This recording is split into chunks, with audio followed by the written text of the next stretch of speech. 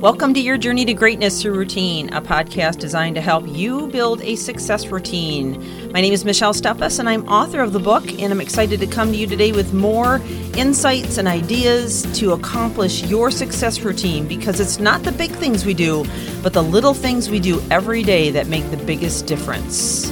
So let's get on with the podcast.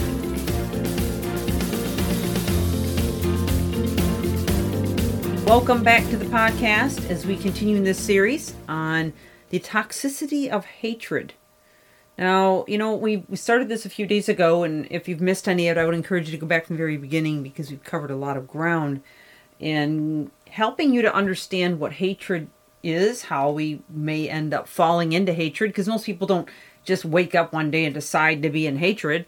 It just happens to us, and sometimes in a way that it's so subconscious we don't even realize that it's hatred that's behind how we feel, and we need to identify it. And so any kind of resolution to issues that we're contending with in our lives starts with identifying it and then deciding to do something about it.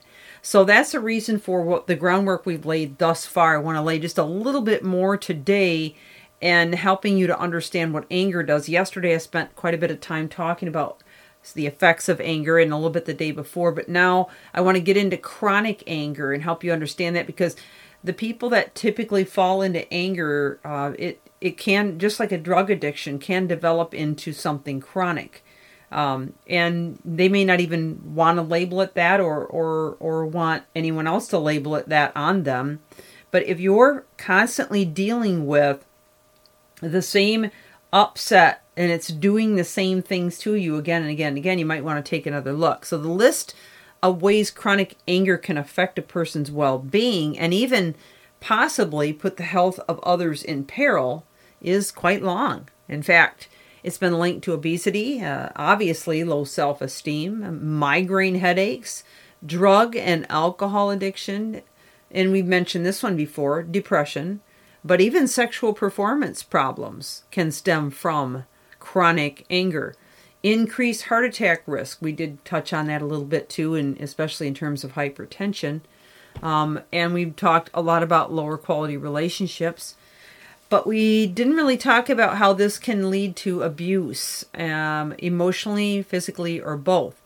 Now, that's important to realize because here again, we may not realize or want to label it as abuse, but if it is any form of abuse, the damage can be long-lasting, and sometimes, many times, especially for children, it can be for life. So this is nothing to be taken lightly. We need to identify with this and realize what it's doing. Now, yesterday, I also reminded you of the importance of realizing the stress chemicals that are released when you are angry and what it's doing to your brain, and how it's causing cellular changes that could end up putting you in such a hole that's going to take you a lot longer to reverse it, if you can even reverse it. So the health issues that go along with it, and we gave you quite a list of those in the earlier talks as well. So I want to go ahead now and move into the solutions on this. And so what I plan to do with this section is just share some tips that might help you to absolve or begin to, move away from the hatred. And just as months and months, it's maybe been a couple years since I talked about forgiveness.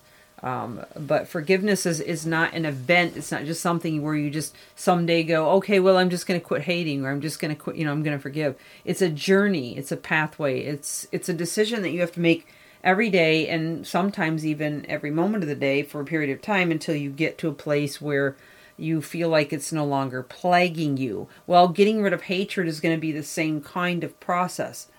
So here again, we're going to acknowledge that we are having a problem with hatred, okay?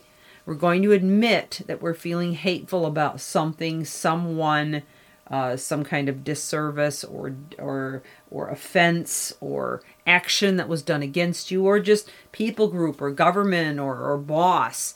And then at that point, you can begin dealing with the emotion and finding a solution. So that's my first tip. The second one is understand why you're feeling hate, which is why we went through that whole list of reasons why we hate, hoping that you are having an opportunity to digest it, and diagnose maybe what the root cause of your hate is or how you got in that position to begin with.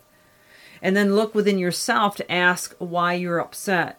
Hatred usually comes from a place of fear, insecurity, or mistrust. So if there was some place in your life where that happened to you at one level or another, and it affected you deeply, chances are you could have developed some hate there, and you need to identify whether that's what it is or not. Okay. The next tip that I have for you is to try to catch yourself in the middle of hating. This takes self-awareness, and as you know, I love to teach on emotional intelligence, and I've done many series on it. In fact, one fairly recently. If you don't know much about emotional intelligence or you haven't heard that one, I would definitely encourage you to go back and listen to it. But self-awareness is becoming aware of oneself and how you're feeling at any given moment. Okay, and then being very honest in assessing, how you're feeling and why you're feeling the way that you are. So catching yourself in that moment of hatred, okay, will, perpetuate it by saying, you'll find yourself saying things that are very hateful comments, and I won't even repeat any or try to repeat any. It's not really worth it. I think you know what I mean. But if you find yourself saying hateful things about another person or a situation or whatever, chances are then hate is the issue here. And so then the action would be to begin to stop and to reverse those statements. You may have said before, bless those who curse you. Well, there's a lot of truth to that. It can really change the game for you internally. And we'll get more into that tomorrow and help you understand it. But right now we are out of time. So we will sign off for now and wish you an amazing day and encourage you to continue to explore this topic, because in our world today, it's something that we are seeing and feeling on a regular basis. Well, this is Michelle Steffes, your Journey to Greatness Routine, encouraging you to keep reaching higher. Thank you for joining.